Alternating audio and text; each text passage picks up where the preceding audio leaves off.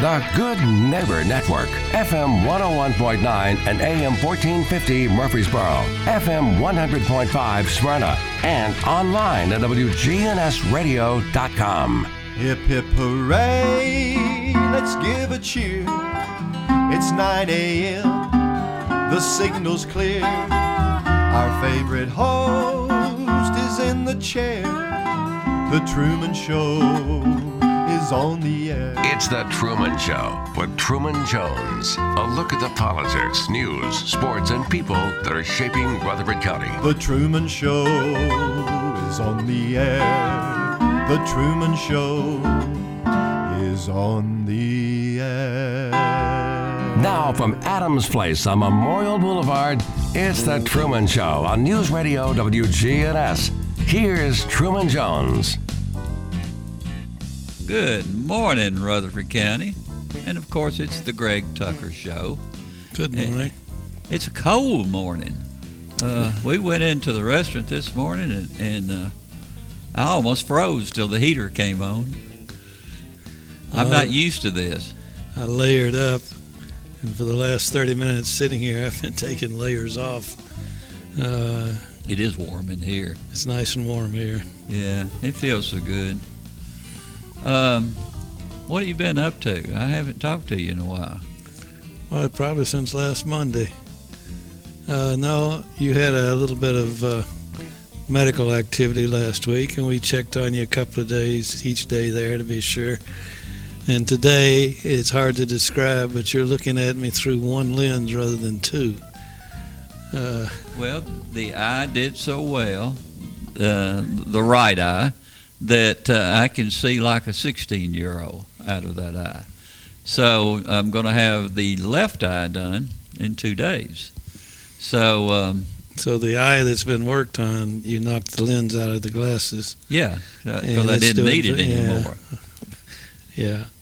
But my left eye, let's just say this, I'll be glad when it's all over. It's not as bad as the surgery in most other areas, but it's one you worry about probably the most, because if you can't see, you have a major problem. And I've been looking through clouded eyes probably for the last 20 years. Well, you may want to tell your faithful listeners then that today, tomorrow, the only days this week that you'll be on. Yeah, Wednesday. Monday and Tuesday. Yeah. And then, of course, the band will still be on Friday, and then usually they'll do the best of shows. And a lot of times, of course, they're your shows, because people will tell me that they'll tune in whenever you're on the air. You and, well, of course, everybody, I enjoy everyone that comes on. And Mr. Thomas Booker, you know, I had Mickey Mantle's son on last week with Thomas Booker. And I think maybe we're going to have one of his other sons on next time they're on. So I'll have to announce that.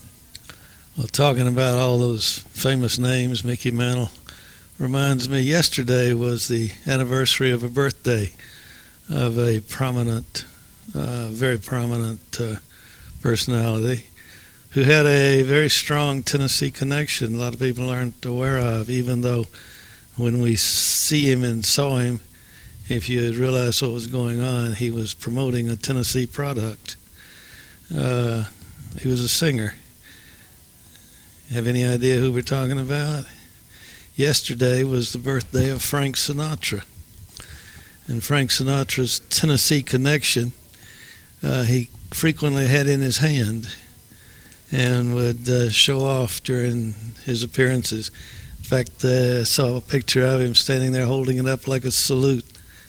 He was a hardcore fan of Jack Daniels. Well, I should have known that one. Yeah, you should have known that. Yeah. And he had his own special recipe. I don't know how he came upon it, but apparently he was had done some research and settled in midlife to only one label, Jack Daniel. And he insisted that it be prepared 3-2-1. 3-2-1. What does that mean? That was his recipe for how he used his Jack Daniel. 3, 2, 1. 3 rocks, Okay. 2 fingers, Uh-huh. 1 splash. Shaken or stirred? Huh? Shaken or stirred? Oh, you don't touch it. It just all melts together. Oh, I see. Okay. Yeah, 3, 2, 1. And if you don't know what the 2 fingers means, that's the way he'd measure from the bottom of the glass, 2 fingers level. And I don't know how much water's in a splash, but it was 1 splash. And my wife wondered also, why do you want water in if you got ice? He drank it so quick that the ice wasn't melting. It was just chilling the liquor a little bit. Mm-hmm. But the Tennessee Squire Association, sponsored by the Jack Daniels label, put out a reminder to everybody that Frank passed away on December 12th. Mm-hmm. No, was born on December 12th, and apparently passed away with the Jack Daniels in his hand. So, Well, bless his heart. well, now that last week we noted the anniversary of the repeal of Prohibition, and you remarked what an impact it had on the local economy. Yeah. Makes me wonder. The federal ban on alcohol was lifted, but Rutherford stayed a dry county. Is that right? Kinda. Kind of. Mm-hmm. Well, now, in your early years, There were private enterprises going on here. Yeah, but what was the nature of it when you began your law enforcement career? It was dry here. It was dry here, but Yeah. what kind of activity was going on? Was it just transport, or was there still fabrication? No. Most of it around here was either used for their own private consumption, or there were friends that would come over and maybe pay for whatever product that was being put out at the time. And it was amazing how few times that we were actually able to find out where it was being put together and who was doing it. And there's very few raids that were successful back in those days. Raids on facilities that were manufacturing. Yeah. It seems to me like, just from reading newspaper, there was a lot of movement from out of county coming into the county. Yeah. Did you see much of that in your years? Yeah, we did. And you knew pretty much the individuals that were able to manufacture that particular product, but you never knew where. It was always being moved around. And I was at one place one time, and there was a feud going on between the individual and his neighbor, and I'm not going to mention the names, of course, but I was asked to go over and talk to one of them that was involved from the other person, because they lived right next to each other pretty much. And I said, okay, I was going to try to ease the conflict between the two. So I went over there, and a couple of guys just happened to, and I was on the front porch. A couple of guys just showed up, and the one I was talking to told them, I'll go on to the barn and we'll do some business later. And I didn't have a clue what was going on, because this particular individual was not one of the names we knew. And later on, I found out that as soon as I left, he went over to the barn and sold them that particular product. So it wasn't always clear. It really wasn't. And there were quite a few that were actually manufacturing the product in Rutherford County and in Cannon County. Short Mountain was a heavy place. Of course, that's out of our jurisdiction. Well, down in the southeast corner of the county, there was one businessman, and before the repeal of Prohibition, he apparently had been fairly high volume and got in at odds with the Federals Mm-hmm. and spent some time in Georgia under lock and key, but came back, went right back to work. But then even after the repeal of Prohibition, there still was federal enforcement because of the tax issue. The loss of revenue. Yeah, That was the untaxed liquor was still Mm-hmm. was illegal, was still illegal. When I came back in the late 1980s, I remember talking to my mentor, Squire Bowman, Mm-hmm. who I knew was a teetotaler. Had never, He never went over to the cave. he never made use of any product. Mm-hmm. But I asked him about it because I knew back in the deep end of the Burke's Hollow, there was quite a bit of it, Mm-hmm. quite a bit of activity. And he said, well, no one has to use it. If you use it, it's because you want to use it. Nobody's going to force you. Mm-hmm. But it does help out with the local economy. So those who lived up in the hollow there were well aware of what was going on, but nobody was interested in disturbing the activity. And the major player up there had a nice barn. And on one side of the barn was the animal activity, Mm-hmm. in and out feeding the animals. And the other side of the barn, and you had to go out and walk around the barn to the other side, was where they stored the hay and the other products. And it all appeared very innocent, but if you got out your tape measure and started measuring, the overall dimensions of the barn were about 3 feet greater than the dimensions of the two sides added together. And I don't think there was a door into that space in the middle because there was a double wall and a space maybe 3 feet wide. You had to climb up and over and drop down into it. Yeah. That was his inventory, where he kept the inventory. And I'm not sure the barn's still there. I haven't been up that deep into the hollow lately. But it was well known by the locals and apparently stayed in business until the proprietor died. I wonder if he That was right near kept up with the income during that time. well, there was sometimes another angle, which was tax evasion. It's kind of hard to declare income from an illegal product. Yeah.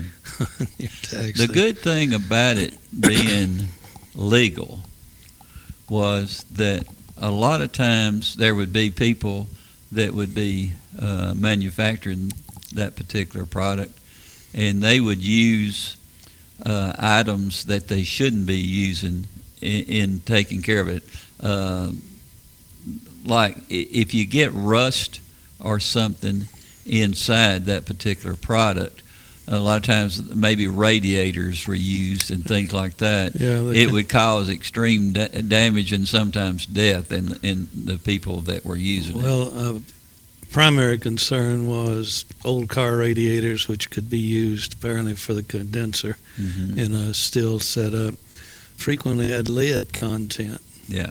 And the lead would leach out in the process and contaminate the product. Mhm. And that could be deadly, Yeah. very dangerous. So, but it prospered for a while. It may be something that has damaged a lot of people, alcoholism and things like that. But it's a product that a lot of people like to use, and it does quite a bit of damage. But if it becomes illegal, then the problems get even worse at the time. So crime will go up considerably if people are not able to get what they want and feel like they need. So it's a terrible situation. Yeah, that's the enforcement problem with drugs even today. Yeah. As long as there's demand, there are those that will circumvent the law to meet that demand. Yeah. Money. Yeah. Money. Let's see, I frequently get interesting email calls and inquiries directed to me because people are interested in local history, particularly as it relates to their family.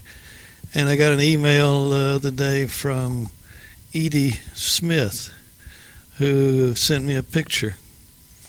And the picture was from probably the 1920s or the early part of the century. Mm-hmm. And it was a picture of her grandmother, her great-grandmother, and an aunt, I think. And they were posing around a monument. I recognize the monument right away. It's the Stones River Battlefield Monument to the U.S. regulars, the regular army of the Union that was involved there. And I think the monument was set up long ago. Let's see, 1882. Survivors of the regular brigade of the United States Army, in memory of those who were killed or died.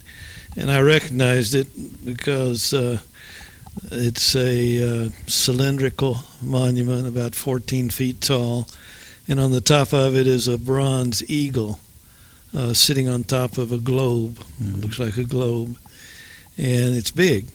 The wingspan of the eagle is almost 5 feet, and according to some information from the battlefield, just the eagle alone weighs almost 300 pounds.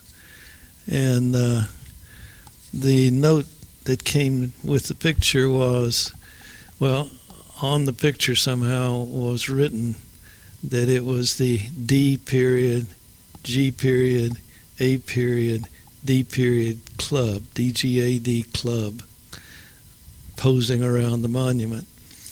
And the question was, what was the DGAD club? And then perhaps we'd be able to figure why they were posing around the monument if there was any connection. I wasn't, and still don't know about the club and what the club was, but I shared the picture and limited information with some of my colleagues who enjoy trying to figure out things like that. And Carol Hughes, who I've named before, extremely effective in researching through the news media, found references again to the club just by those initials, and found that in other parts of the country as well, there would be social events involving that club or sponsored by that club, but did not find anything that named the club or explained what its purposes was. She speculated that perhaps it's Don't Give a Damn Club, but that's not very ladylike, and the people in the picture looked like fine, proper ladies. So if anybody out there in Radio Land could give us some information about the DGAD Club, particularly its local activity. There must have been some because the picture is clearly in our local community. We'd love to hear from you. It's fans of Clark Gable. Fans of Clark Gable. Yeah. Just because he made one line famous. Yeah, at the very end, the very first time. Frankly, Scarlett. Frankly, my dear. My dear. I don't give a damn. Well. Yeah. Let's see, this would have been probably before the movie. It was before the movie. Was in the late 1930s. Yeah, yeah. And this picture looked very much like something in the first 20 or 30 years of the century. But if somebody can help us out, love to hear from you. Yeah, I want to hear that answer. Actually, I've never heard of it. Department... Work on it. Yeah, yeah. If you get home, I guarantee you a lot of people right now that are listening have got their pencil and pad out. Well, it's DGAD Club. Mm-hmm. And apparently had some kind of activity here locally, and we do think it was went well beyond Murfreesboro because we've seen it in social context in other parts of the country. but nobody's come up with yet what the initials stand for or what really was the mission of the club. Was it usually connected with the war itself after the war? Well, that's the issue. Is there some connection with the battlefield and the monument? I'm quite familiar with the monument. Did some research on it some years ago. I think I wrote an article or two about it because it related to a football game. Yeah. You probably remember, I think it'd be 1967. Probably the most aggressive college competition. We could argue this, but the Ohio Valley Conference. Remember the OVC? Oh, yes. And MTSU and Tennessee Tech. There you go. Yeah. One of the rivalry started back in about 1917 when the colleges were being first organized under different names, but TTU and MTSC by 1967 were long-standing rivals. The game each year was the Thanksgiving Day game. Yeah. Frequently was the OVC championship would be at stake. And it was one of those things where even if we had a rocky season, if we could win that last Thanksgiving Day game against our major rival, and for reasons beyond football, the two schools always were rivals. If we could win that Thanksgiving Day game, that would save the season.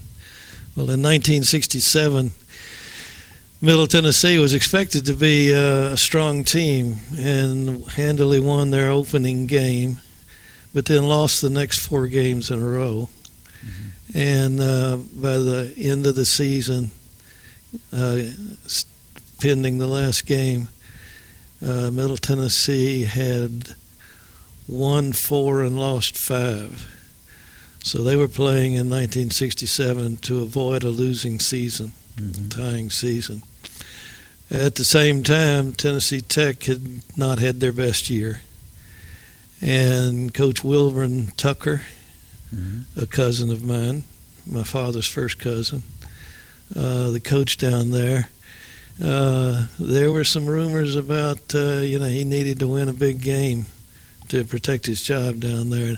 Now, I think those were rumors probably started by his competitors because I know when he retired some years later, they named the stadium after him, Tucker Stadium, so I'm sure he left on good terms with a good record. But this particular year, he had not had a good year, and so the Tennessee Tech fans and players were anxious to make it a good season by winning this last game. And let's see, some of the people on the team in 1967 for Middle Tennessee, names some of us would remember: Gene Carney, Herbert Owenby, Mike Matheny, Charlie Daniel, Jimmy Dunn, Larry Bull, Matthews, and one that I know very well that we should remember, Phil Watts, who was the coach of the Riverdale team in the early years. Yeah. Very successful, if I remember correctly. He was an East Nashville boy. I actually graduated in East Nashville the same year I did.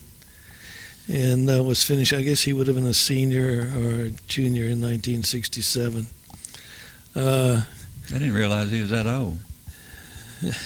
He's got to be 75 because I know we were contemporaries.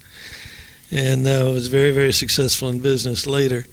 But the most memorable play of that game, if you talk to people who remember it, was when Bull Matthews was to make the carry from the 1-yard line for a touchdown. And if you go into the records now, check the news media of the time, he ran something in the neighborhood of 50 yards, but was only credited with a 1-yard gain for the touchdown. When the ball was put in play. There was a handoff to Bull, and he tried to run around one end of the line to cover the 1 yard he needed to for a touchdown. Oh, they were on the 1 yard line. They were on the 1 yard line. Yeah. And he hit the line and literally bounced back, gathered himself together and hit it again and bounced back, took off running laterally across the field, ran all the way to the other corner of the field, and Tennessee Tech got there before him, blocked him again, turned around and ran back the other way and managed to outrun the defenders and got his 1 yard gain, which made the difference. So Middle Tennessee prevailed and avoided a losing season thanks to the Bull. And also it gave MTSC a 6th consecutive victory over Cookeville for the Thanksgiving Day series. Be interesting to go back and tally that up for the whole period of competition, see who.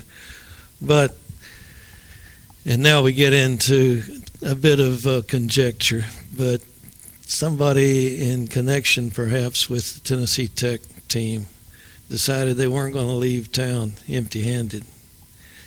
And it was several days later that some personnel over at the Stones River battlefield discovered that the Eagle was gone. Has not landed. The Eagle was no longer on top of the monument. And, of course, there were official complaints and such, all of which produced nothing. And the monument stood, I think, for 15 years with just the globe on top and no eagle. And how long was it before it was noticed?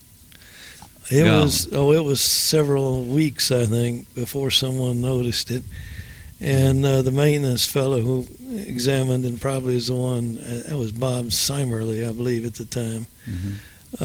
He checked the monument and said somehow or another, without a crane or scaffolding, because that would have certainly been noticed, they were able to lift that 300-pound bird up off an iron post.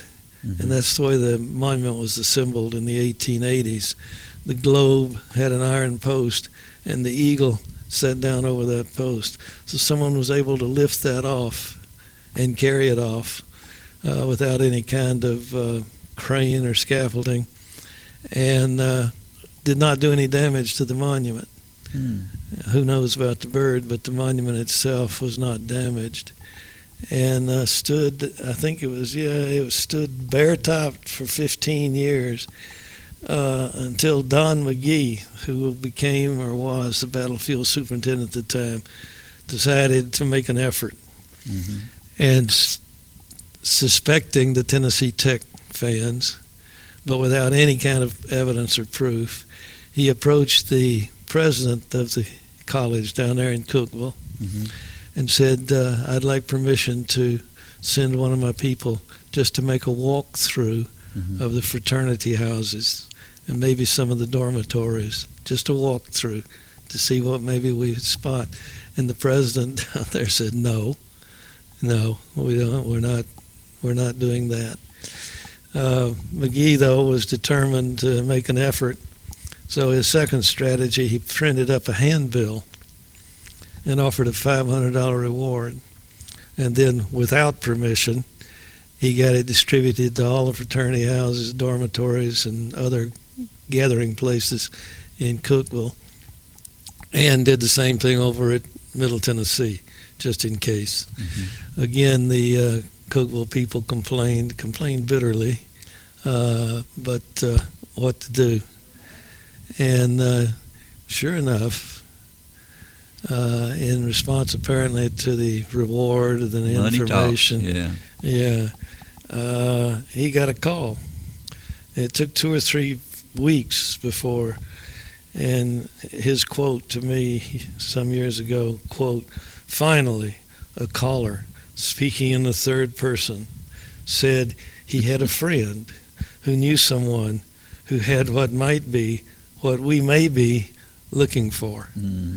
That was Simerly actually said that. Mm-hmm. Of course, the battlefield people said we need some proof that the kidnapped entity is alive and well.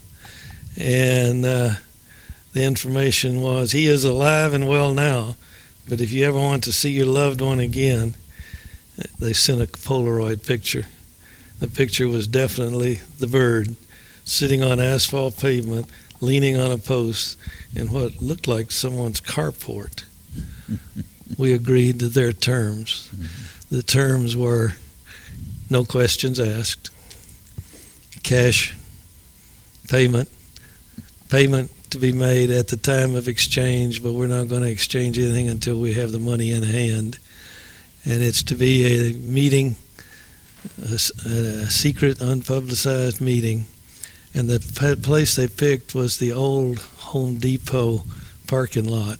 Home Depot moved across the interstate at some point. But over on the Hickory Hollow side was an empty store at the time in the parking lot. And, then the people with the battlefield had to confront the question of where do we get $500 in cash? There were those who were opposed under any terms to paying for stolen property. Yeah, no, I mean, you don't want them to give us the bird free. You know, I mean, well, they had gotten an estimate for what it would cost to replace the bird and have it put in place. Remember, we're talking about the early 1980s, $10,000. Lots of money back then, particularly when you're on a budget that you had to take to, you have to take to Congress, that kind of thing. But a friend of the battlefield contacted him and offered to provide the cash. yeah. So let's see if I got a date here. Yes, March 13, 1982. It was a rainy day. In fact, it was raining hard, according to some of the people involved. But Simerly, the maintenance guy, drove a pickup truck to Nashville for a 10 o'clock in the morning rendezvous in the old Home Depot parking lot. McGee, the superintendent, went along carrying a brown envelope with $500 in unmarked bills. And Simerly says, and I wonder about this credibility, we never knew where the $500 came from. But there was a third person in the truck, Robert Ragland, a, quote, friend of the park, accompanied the two battlefield employees. Now, I don't know who paid the $500 or where it came from. Too obvious. But there is a third party involved. At exactly the appointed hour, a clean late model pickup turned into the lot and pulled alongside. We could see the Eagle sitting in an old tire, on an old tire in the truck bed. It was clearly our family member. The brown envelope was passed through the windows. There was a pause while somebody in the truck made a quick count. Then the loaded truck pulled around tailgate to tailgate, and working together, the tire and the Eagle and the tire were transferred. And they noted that there were a couple of big, brawny, mid-30 looking fellows involved in the transaction. McGee said he took down the license number of the pickup truck, which surprised me it was available. But he decided to keep their word, which was no questions asked, no follow-up. We'll just get you back to Bird. The truck was from Mount Juliet. They did notice that. Let's take a quick break. All right. Okay.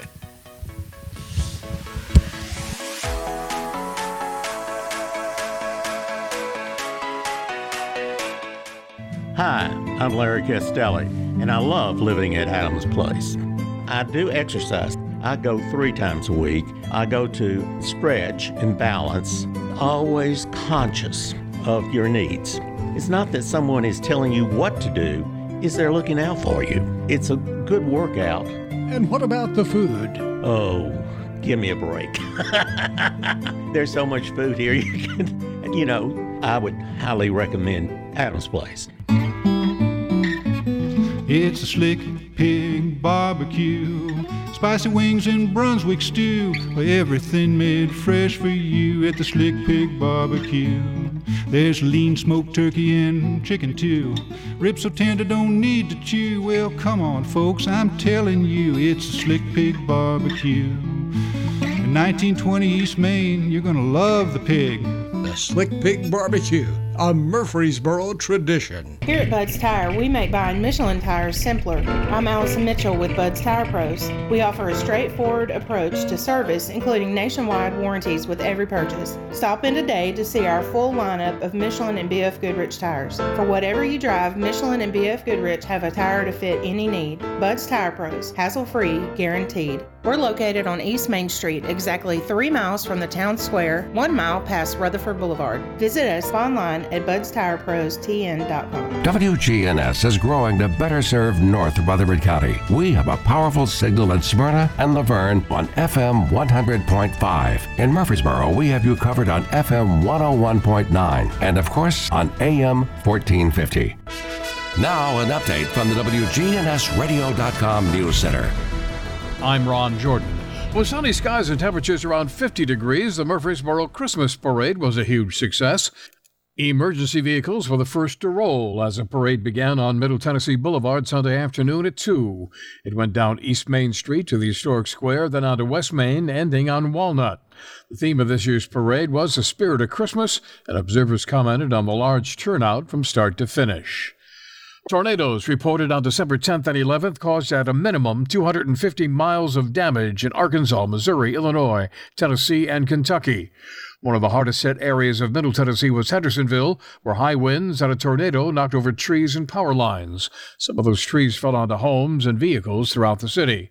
One homeowner told News Radio WGNS, I've lived here 43 years, and about 22 years ago, we had straight-line winds that took out a tree that was in my side yard and one part of the fence, but nothing to ever uproot a tree. In West Tennessee, the Tennessee Emergency Management Agency reported 4 people dead as a result of the storm on Friday night and early Saturday morning. 2 of the deaths were in Lake County, 1 in Obion County, and a 4th in Shelby County. Murfreesboro Police Chief Michael Bowen announced the promotion of 2 detectives and an officer to the rank of sergeant. Sean Garrison started his career at MPD in January of 2004. In his role as sergeant, he'll now be assigned to the Criminal Investigation Division. Randall Gaines began his employment with the department in August of 2011. He'll be a sergeant in the Uniform Division. And Nathan Corwin was hired in April of 2016. He'll also be a sergeant in the Uniform Division. I'm Ron Jordan reporting. The Good Neighbor Network, on air and online at WGNSradio.com. Rutherford County's most trusted source for local news. Hi, this is Bob Cornell, pastor of Covenant Church right here in Murfreesboro, Tennessee. The answer that you've been looking for is found in Jesus and what he accomplished at the cross. You see, Jesus changes lives from the inside out. We would love for you to join us at Covenant Church, located at 1124 Brinkley Ave right here in Murfreesboro. We have services Sunday morning at 10:30 a.m. and Tuesdays at 7 p.m. You can learn more about us at our Cornell Ministries YouTube channel. We want you to grow in Christ at Covenant Church.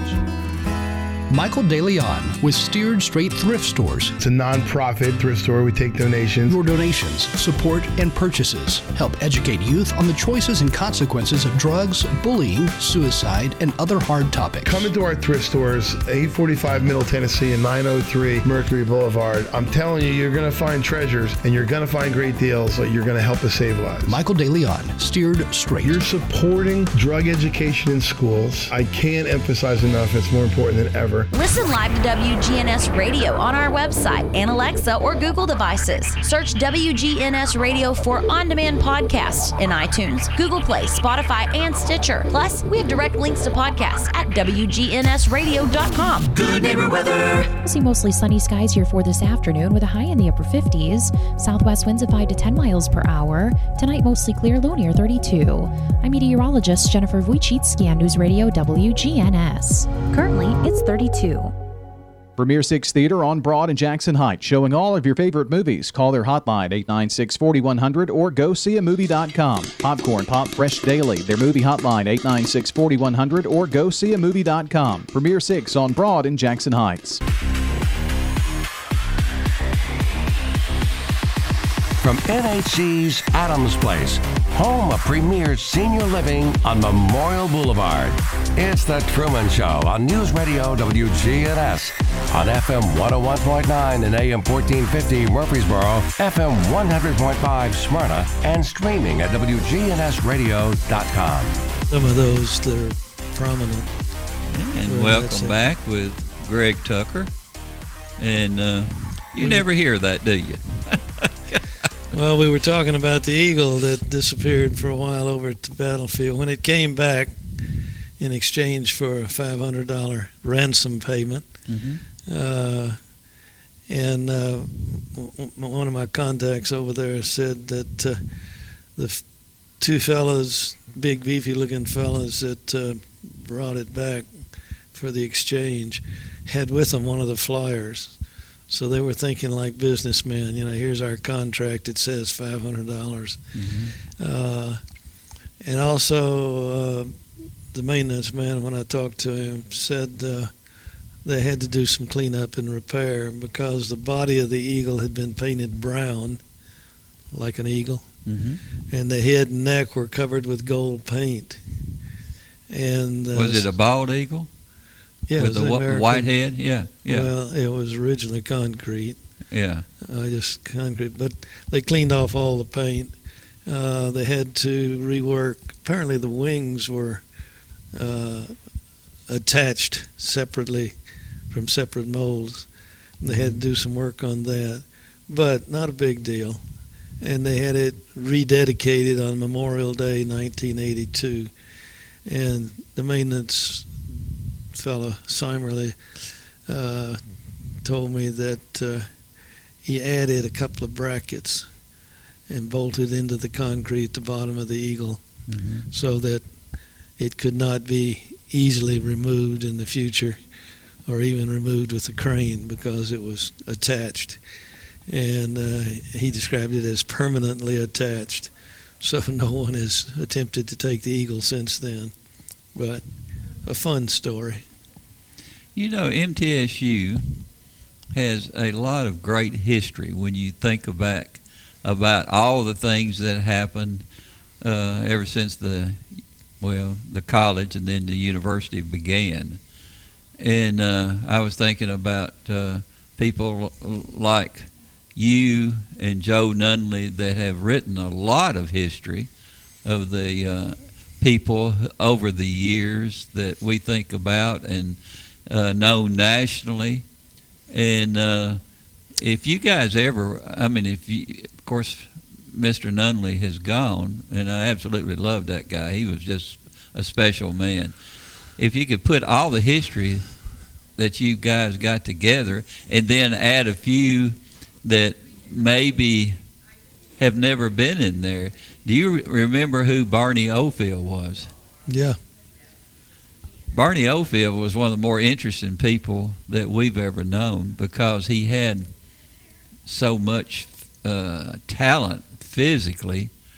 Do you remember the Tiger Bells, Tennessee State University? Of course. Great athletic bunch. And the ladies there were as good or better than just almost anybody when it came to sprints and things like that. And I remember when he challenged them that he would outrun them. And, of course, he was about 275 in his about 6'2", maybe 6'3".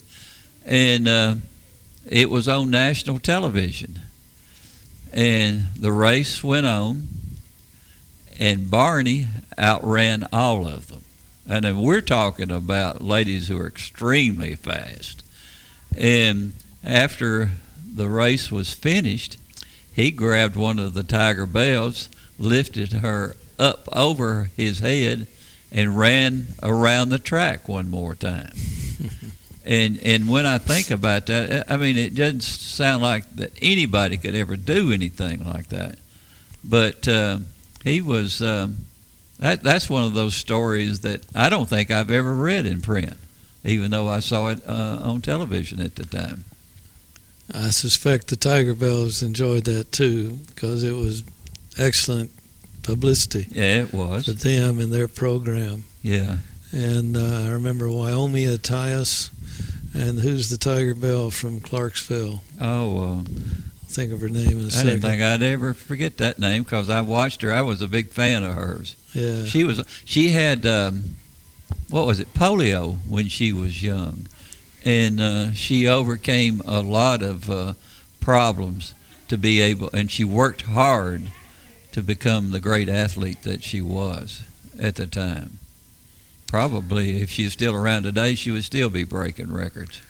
Well, you mentioned Joe Nunley, and we were talking about the Thanksgiving Day rivalry. Mm-hmm. In his book, The Raider 40s, The Fighting Raiders, he wrote about the 1940 football team and the game against Tennessee Tech. And what was particularly engaging about that team is that a year later, all but one or two were in the service. Mm-hmm. And the fellow who caught the pass in 1940 that won the game 6-0 over Tennessee Tech was one of the first to volunteer and got one of the first groups into the South Pacific flying the Wildcat, the F-4F, mm-hmm. which was not a Superior plane. And but Billy Birch, who caught the pass, flew the Wildcat F-4F in one of the earliest squadrons challenging the Zero and the Japanese, and scored at least 2, maybe 3 victories before finishing his combat tour. But that was particularly intriguing to me because, as I say, it was not a Superior plane. Mm-hmm. It was a plane. Well, the Wildcat holds the record for the length of time involved in combat because it was out there before the Corsair, or the P-38, or the P-51, all of which were superior in one way or another to the Zero, the Japanese plane. But in the early part of the South Pacific War, we were fighting with a outgunned, outperformed opponent, enemy. Mm-hmm. And Billy Birch, football player, 1940 at MTSU, MTSC, I think at the time, was one of the first. Got a caller. Caller, welcome aboard with Greg Tucker. Hey, Truman and Greg, Cliff Sharp. Hey, I Cliff. want to tell you a story about Oldfield. I was coaching, of course, at Harding in Arkansas, and we went to the Dogwood Relays up in Knoxville, and I had a really good shot putter, nothing at all like Oldfield. But Oldfield was there, and he had bought a pound of ground hamburger meat. And he went over and grabbed that raw hamburger meat and started chewing it, and it was running down the side of his mouth and everything. And he would get up on the front of the ring on the toe board and jump and throw, and he was throwing 70 feet, by doing that. Mm-hmm. But you're talking about psyching everybody out. Nobody else even came close to him. But anytime I hear Oldfield, I picture him with that blood and juice running down the side of his mouth. But he was some athlete. He really was. He was above anything I've ever seen. Oh, I know it.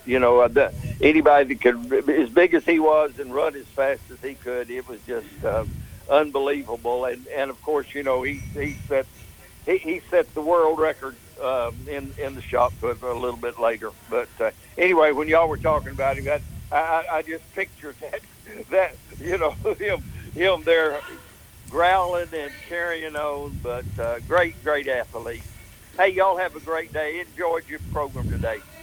You too, Cliff. Always enjoy you. Thank you, Cliff. Well, that just ruined my lunch. I'm just sitting here looking at it. I said, ugh. How about a good juicy hamburger? Huh? Yeah. How would you like to be competing with somebody after you saw that happen? But I'd rather run against him than have dinner with him. Can you imagine somebody that had all of those particular athletic gifts I mean, it's just impossible. You'd think that he would be, in today's time, he would probably be a major tackle on one of the NFL teams or something. And I think he's been gone a pretty good while. He left pretty early in life, bless his heart. But when we were talking about that, and I started thinking about the Tiger Bells, who was the coach at TSU that was the coach in the Olympics and all the other things that were going on with the ladies back then? Was that Merritt? Yeah, Merritt. Yeah. Yes, and he was blessed with so many great athletes with Tennessee State at the time. It was amazing. And you think about all those old days with MTSU, Tennessee Tech, Tennessee State, and all that.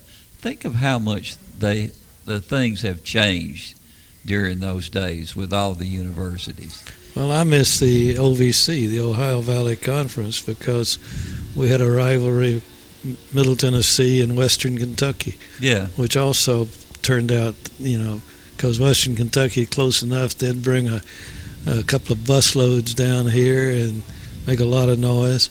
Tennessee Tech, just a classic rival dating back to the founding of the universities. Mm-hmm. And one of my favorite characters from that period, Midget.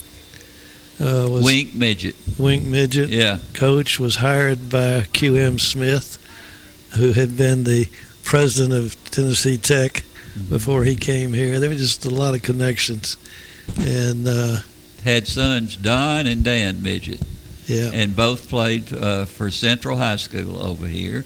And Don was the fullback on the team that went to the Clinic Bowl. And Dan was one of the best guards that Central ever had. And he played for the 1960 team that was one of the best high school basketball teams ever. We got another caller on the line. Caller, welcome aboard.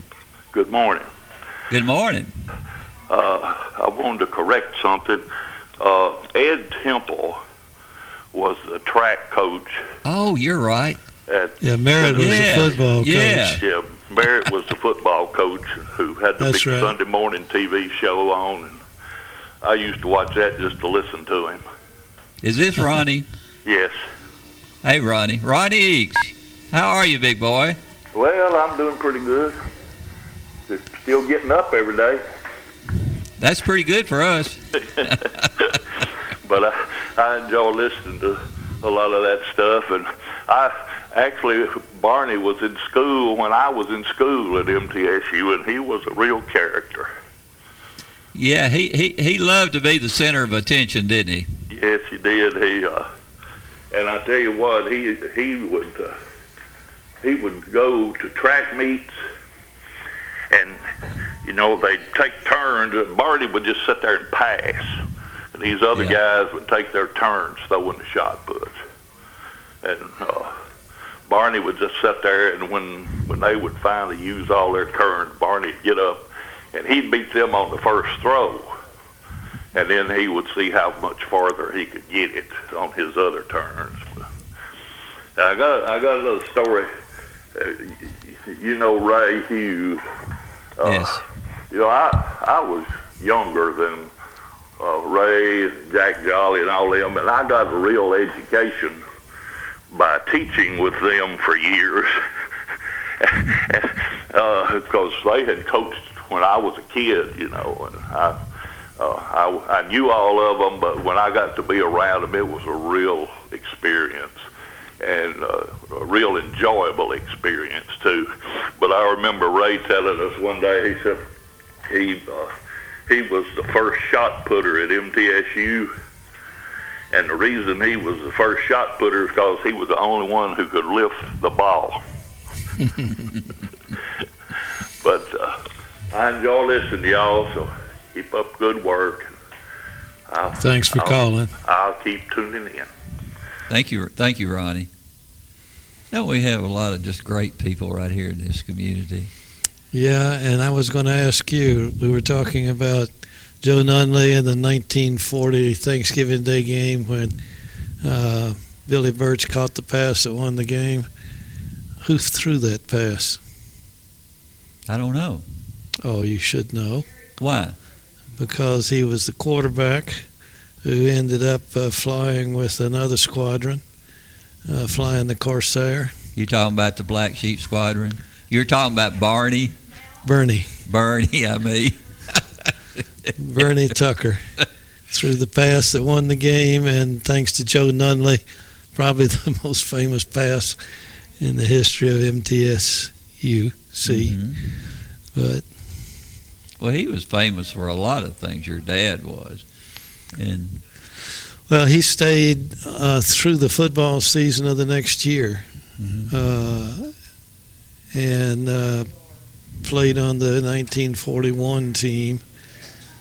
Yeah, but then of course December 7th came along, and he immediately dropped out of school and joined the Navy originally, and then took the Marine option, thinking it'd be more likely he could fly in the Marines, which did turn out that way. Yeah. You know, it's hard to believe that that's been 80 years ago. 80 years ago. Yeah. That doesn't seem possible, does it? That date has been on my mind ever since I was in school. Well, and the proximity to our life, when I was looking back over the story we were telling about the Eagle Monument, that was 1967. That was only, 20 years after the end of the war. How close we were to the end of that war. Yet it seemed so remote, even when we were kids. Yeah. World War II has always, to me, seemed to be so far back, but in 1967, well, do some quick math, 40, 50, about 20 years is all the distance we had. And right now, when you and I think about 20 years ago, it seems like yesterday. And if you're part of the war, I don't think you could go to bed at night without reliving a lot of the things that happened during that time. It completely changes the people that are participants in those particular wars. Everything changes. You do things that you couldn't realize that you could do. And a lot of heroes came back out of that war. But as far as thinking about all the things that you did, I think most of them think about all the people that they were in there with that didn't come back. It's a terrible thing to live through with those type situations, and bless all those heroes that came back and those that didn't come back. I mean, I don't think we could ever give them enough appreciation out of what they did for this country, and we're living in an age right now that people they don't think about those things, and they should. They should think about them every day and what they did for the greatest country in the world, and I hope God will let us keep being the light of the world. It needs to be that way. Well, it's the holiday season, but you and I will be together again this coming Monday, next Monday, and then probably we'll take a day off after the Christmas holiday. Let's see, what is today? The day is the 13th. So we'll be back on the 20th, but likely we'll take the 27th off and start the new year with the program. That'd be nice. Thank you, Truman. Thank you, Greg. All right, guys, we will see you in the morning at 9.